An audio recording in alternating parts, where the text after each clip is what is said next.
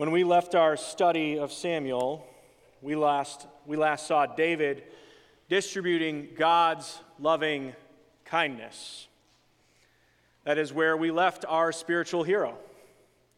David living in the height of God's promises to his family and kingdom.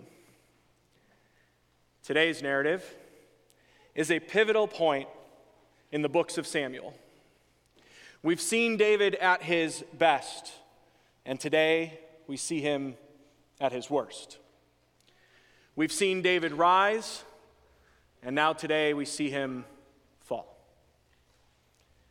David, the king of God's people, a man after God's own heart, decided as a king he was no longer accountable to God and his calling on his life. We see David neglect his duty as king, lust after another man's wife, take her forcefully into his bed, commit adultery, and then seek to cover up his sin, ultimately ending in the murder of the woman's husband. In 13 short verses, we see a successful king fall to unspeakable depths.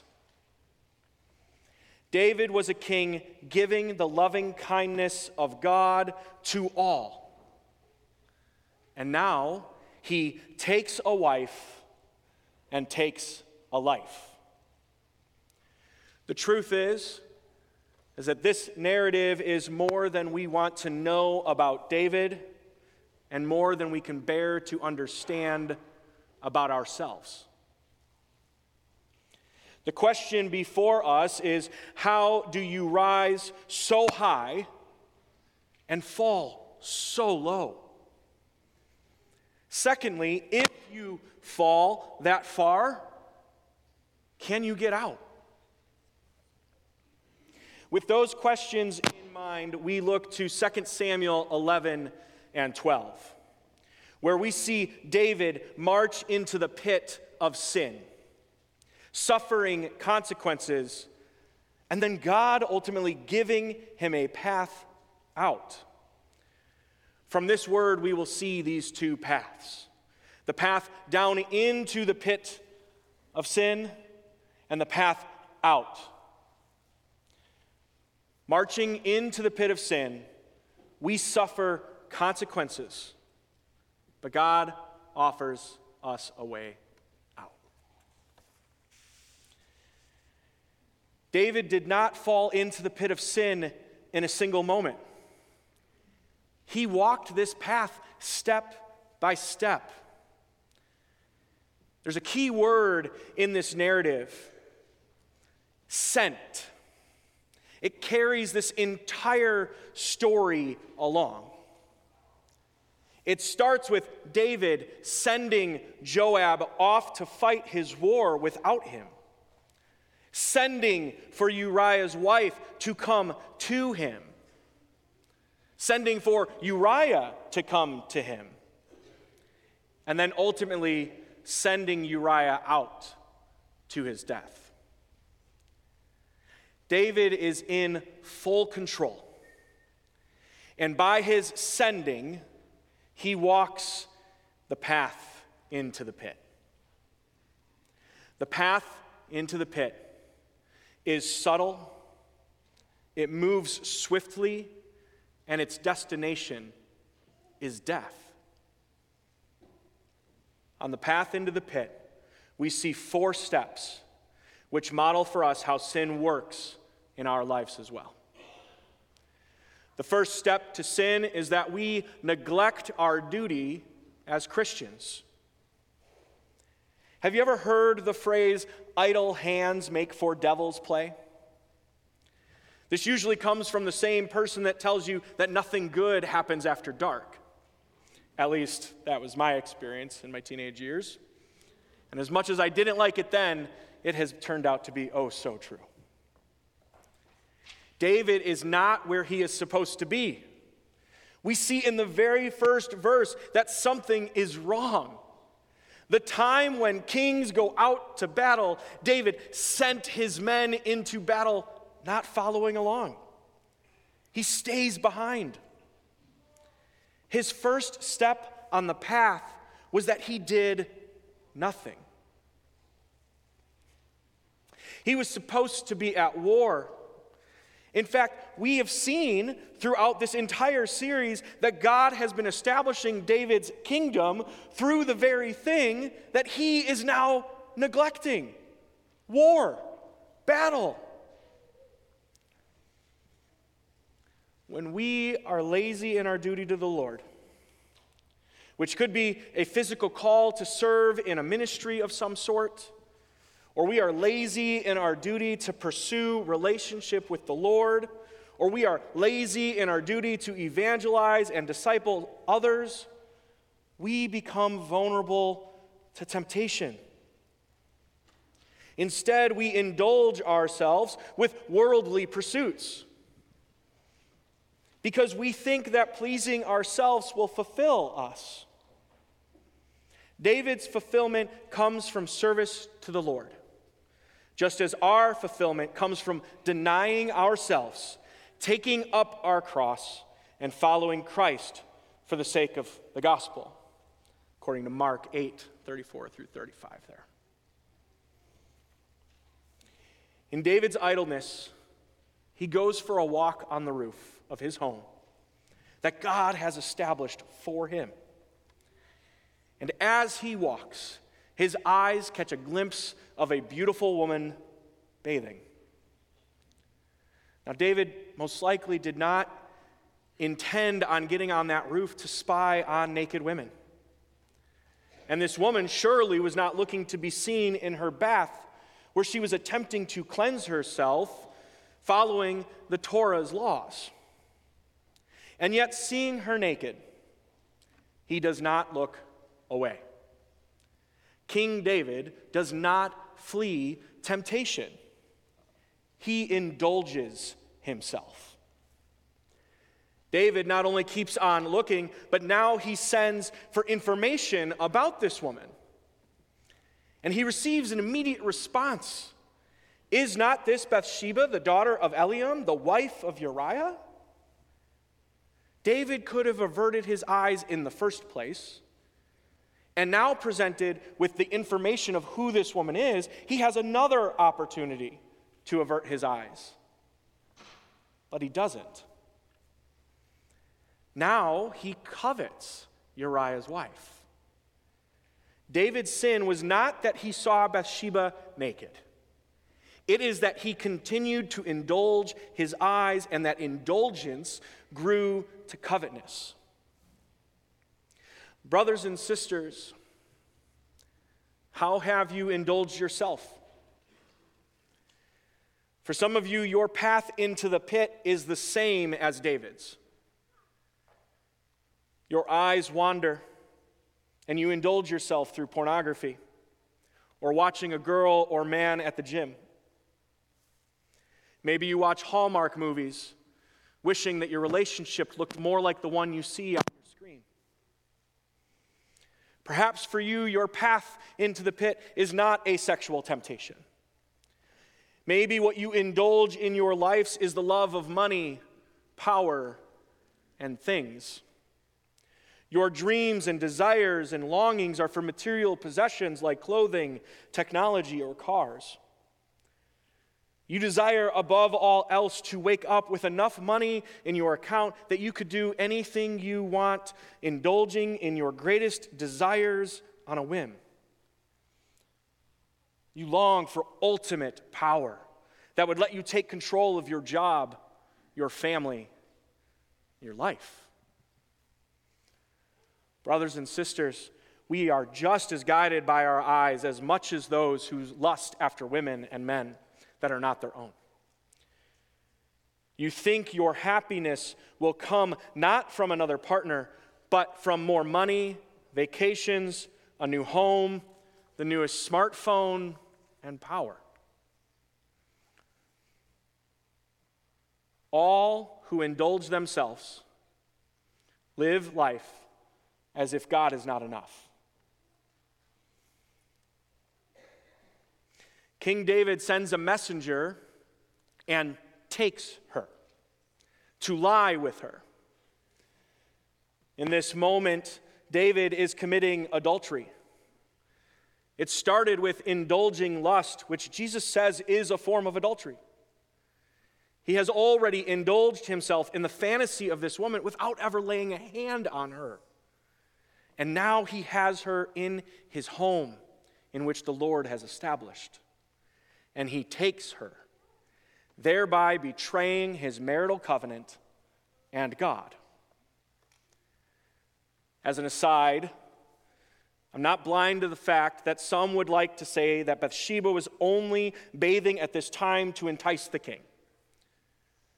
But the text doesn't say that. The text says David took her. This is an allusion to 1 Samuel 8, as you might remember, where Samuel predicted that a king like the nations would take from the people. And that is exactly what David is doing. David did not invite her, did not woo her, did not lure her. He took her. King David exerted his authority over her for his own sexual indulgence with no thought or concern for her desire. It is clear here how David has betrayed his wives. However, it is also true that he has betrayed the Lord as well. For when we sin, we are being unfaithful to God. By committing any sin, we are unfaithful to him and his desire in our life. We have shaped our lives in such a way that we have chosen sin over him. For some, this is witnessed through adultery, like David. For some, it's idolatry in those that are seeking money and power and fame. But at the end of the day, any sin that is committed can ultimately be understood as placing your desires for that sin over your desires for Christ. David, hearing the news of the woman's pregnancy, he is once again given an opportunity to make things right. He could say something, he could admit what had happened. Instead, he acts in self-interest and begins to plan his cover-up. David sends for the woman's husband, Uriah, and brings him back from the war to cover up his betrayal. The problem is that Uriah is too faithful to cover up the unfaithfulness of the king. We see that Uriah makes a commitment that he will not step foot in his home, drink, and make love to his wife. That's what's happening here. He is committed to the battle in which his brothers are fighting. He's saying, my commander and fellow men, they have no such comfort.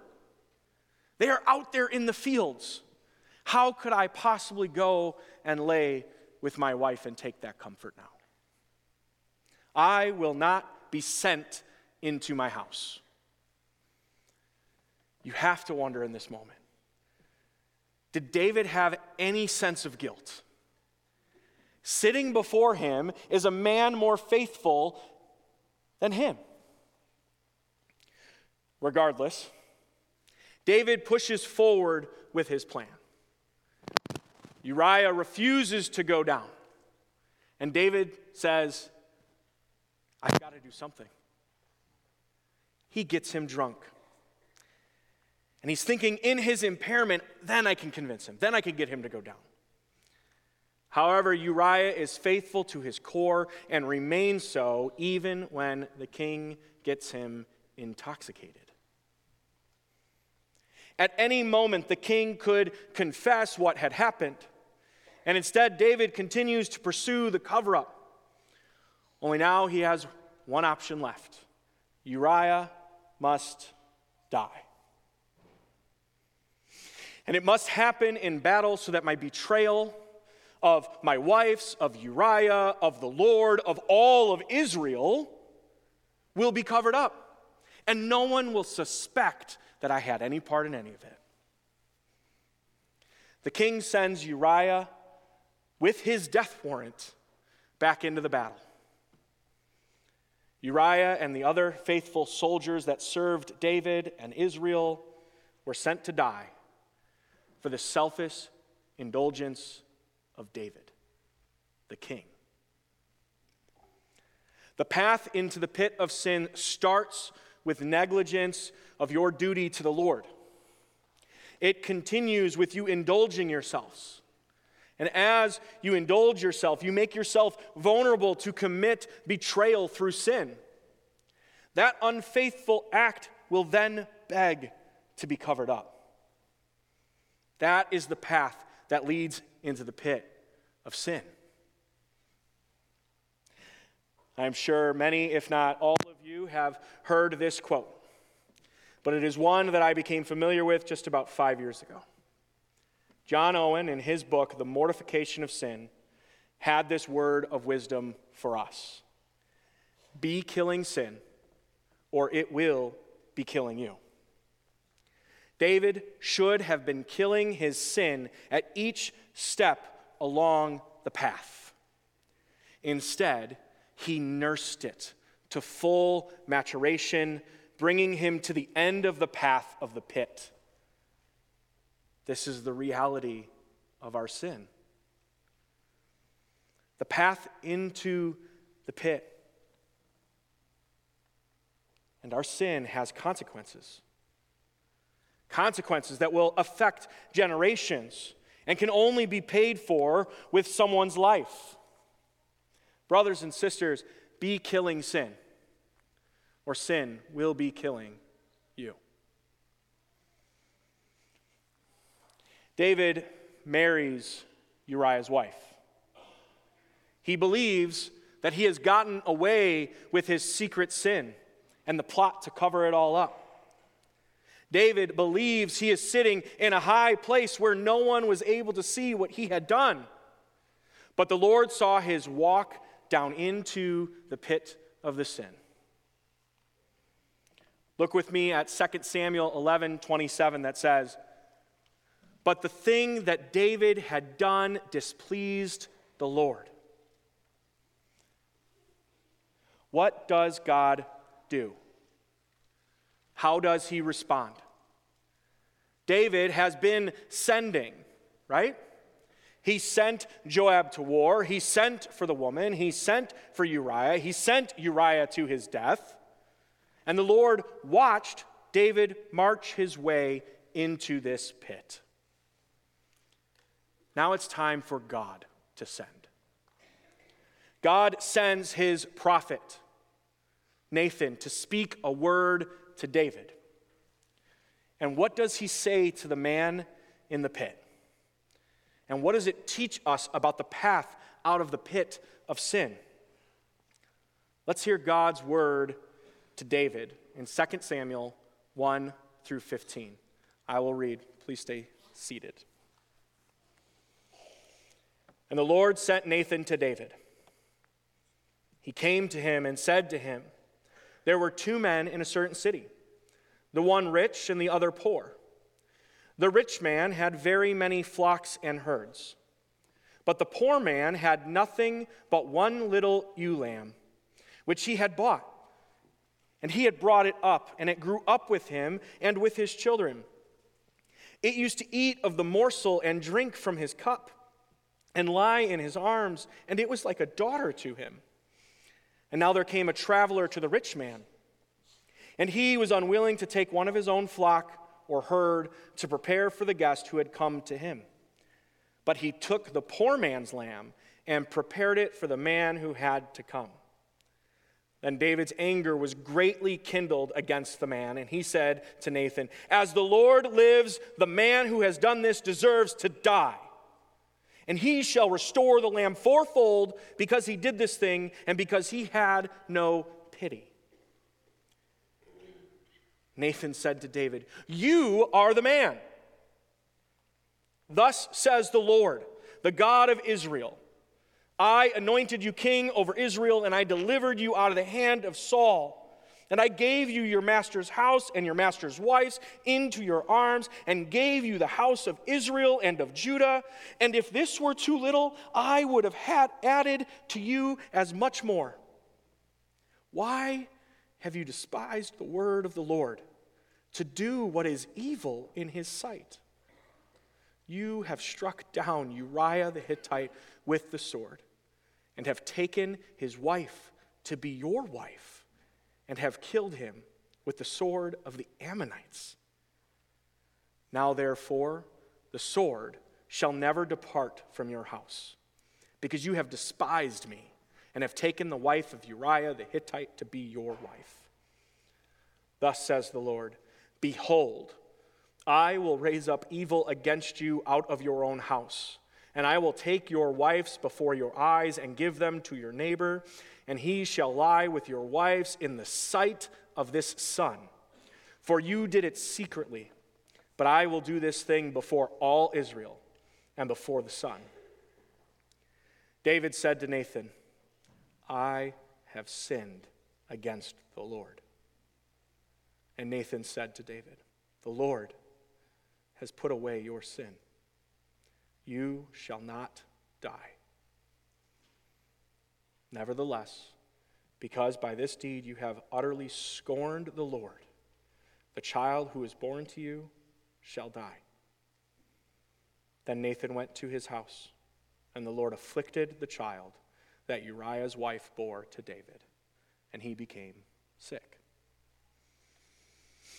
Here we see how the word exposes sin and the consequences of that sin. And we also see David's response to God's word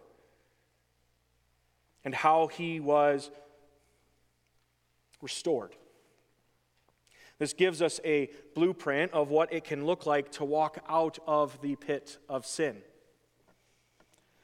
The Lord sends Nathan to David to convict and convert David. Nathan uses a parable to illustrate how he had betrayed God and Uriah. David responds in righteous anger, and he declares that this rich man be put to death and the poor man be restored 4 times for the loss of his lamb. After David's righteous outburst, we see Nathan state clearly, you are the man. Nathan exposes David's sin in a surgical manner. We all know that often full-on assault, truth for truth's sake, leads only to defensiveness. But here, David is undone and condemned by his own words. Brothers and sisters, we need the word of the Lord in our lives. One of the primary ways in which that happens is right now. Every Sunday, submitting yourselves to being under the word of the Lord delivered by your pastors for your good. Another is by reading the word of the Lord and praying unceasingly. Nathan was a prophet with permission to speak into the king's life and holding him accountable to the word of the Lord. As believers in Christ, you have the Holy Spirit acting as Nathan in your life. Do not ignore him when he warns you of danger. Don't ignore the Spirit's promptings in your life. You can also give permission to others in your life to be your Nathan. What I'm saying here is that when you are at the bottom of the pit of sin, you are likely not paying attention to your prayer and scripture time anymore. You likely have suppressed the Holy Spirit and hardened your heart. You are likely even avoiding coming to church on Sunday. But if we have Nathans in our life, we have given the Lord one more avenue to speak truth into our life. And if you find yourself asking, who has that authority in my life? You had better find someone, and they should know you well. Whether it's a spouse or a close friend or a family member, you should give someone the authority to speak into your life and give you God's word. In 2 Samuel 7, God promised to establish the house of David. But now the word of the Lord marks David's house in judgment. The house that was built by the sword would now be marked by the sword. Evil will be raised up from within David's house against him. And just as he took Uriah's wife in secret, his wives will be taken, but in sight for all to see. David's sins had consequences. And all will know that he has sinned against the Lord. Lastly, his son born from adultery will die. David's consequences of sin should remind us that God does not take sin lightly. David's life will never be the same. In fact, after this week, we will see him ultimately restored to God's service, but his ability to be a king is crippled forever. And his lineage will wreak havoc on what the Lord has built up. All of us have consequences of sin. In Christ, we are eternally forgiven. Make sure you hear that. You are eternally forgiven in Christ. However, there are real and lasting consequences today for sin. Some obvious and some less so. Brother, if you walk the same path as David into sin, you could lose your marriage, your children, your reputation. The Lord will forget your sin if you repent, but that does not remove the consequences for your actions here. The pit of sin is deep and dangerous, and by the grace of God, you may be pulled out of it, but you will still be cut, broken, and bruised.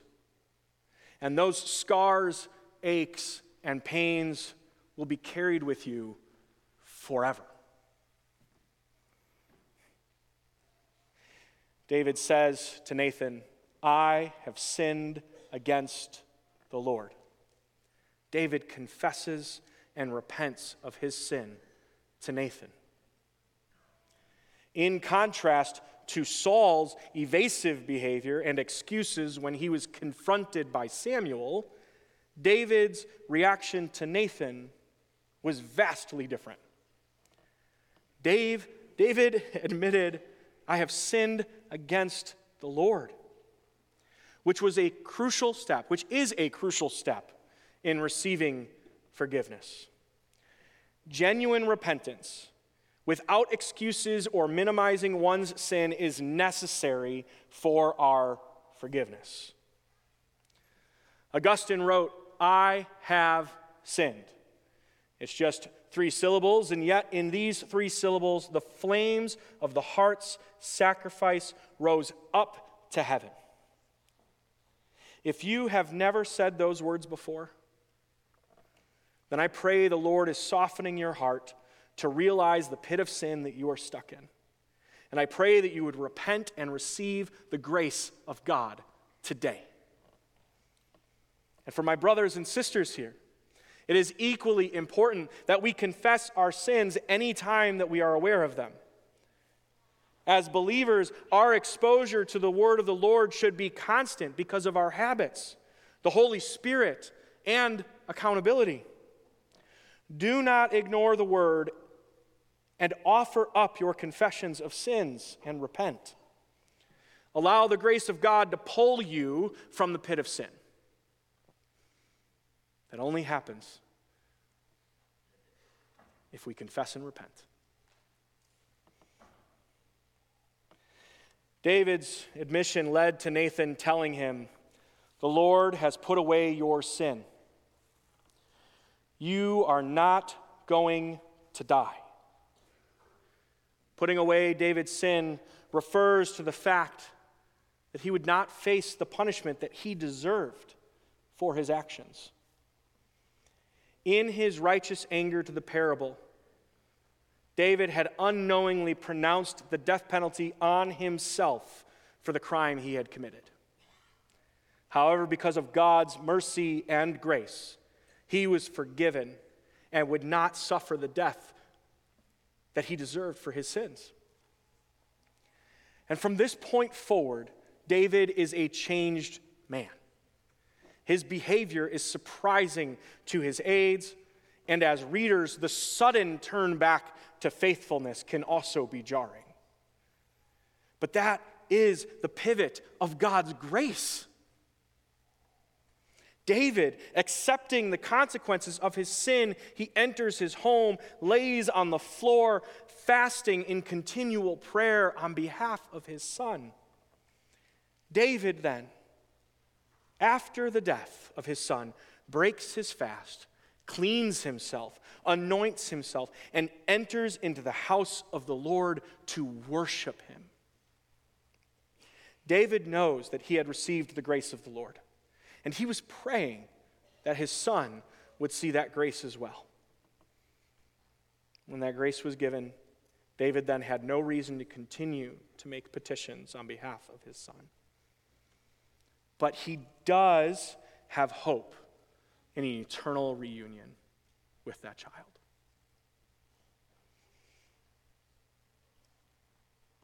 I'm aware that there are people in this room that have lost children. And even when our lives are lived in the grace of God, there are things that happen that we cannot understand.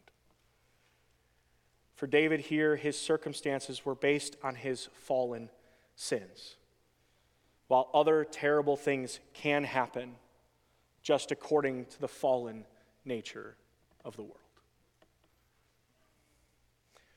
Remember the promise of the Lord from 2 Samuel 7:14 through 15, which says this. It's talking about David, when he commits iniquity, I will discipline him with the rod of men, with the stripes of the sons of men, but my steadfast love will not depart from him. David is a man who has been clearly disciplined, and yet he clings to the steadfast love of the Lord. Restored in the love of the Lord, we see David comfort his wife Bathsheba. This is only the second time that Bathsheba is named in these chapters. She was named first as the daughter of Eliam and the wife of Uriah. But after that, she is just referred to as woman or wife. I believe this is intentional to emphasize David, his sin, the consequences of that sin, and his repentance. I think it's also intentional that in this moment, after their son conceived through adultery died, that she is honored by her own name. In the eyes of the Lord, David and Bathsheba's family are restored, for she bore a son, Solomon. And just as we saw David send, and then finally the Lord send Nathan, we see again the Lord sent Nathan to declare his love for Solomon. This was a sign that the Lord's grace conquered David's sin, and that Solomon would become the future king. The lineage that David was promised would continue through the son of David and Bathsheba. The ultimate blessing being that the coming Messiah, Jesus Christ, would come from them. The Lord keeps his promises, and his work will be completed as he intended. In the beginning, David sent Joab to battle. And now Joab sends for David to return to the battle. Or I should say, come to the battle in the first place. David gathers the rest of his army together, and they went out and they conquered Rabbah.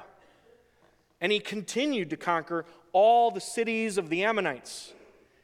David acts like a king, one who has been restored to God's service. He is no longer neglecting his duties. The path into the pit of sin moves subtly and swiftly. What starts as neglecting Christian duty turns into indulgence of our fallen nature's desires, and next we betray those we sin against and God himself. And last, out of shame of that betrayal or concern, we attempt to cover those sins up. For those that do not recognize that they are doing these things, they will remain in the pit. But for those scratching at the walls, trying to find a way out, the Lord provides a path out of the pit through exposure to and by the word of the Lord, the reception of consequences of our sins, and the acceptance and repentance of our sins. And then at that moment, we receive the grace of God, allowing us to be eternally restored in relationship to him, and for us to take our position in the army of the Lord to serve him. As exemplified in David's prayer of confession in Psalm 51, through repentance, you too can be restored to your service for God. Let us pray.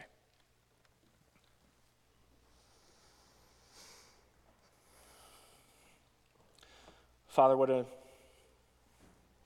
broken story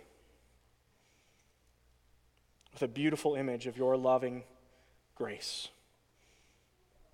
Your steadfast love endures through all.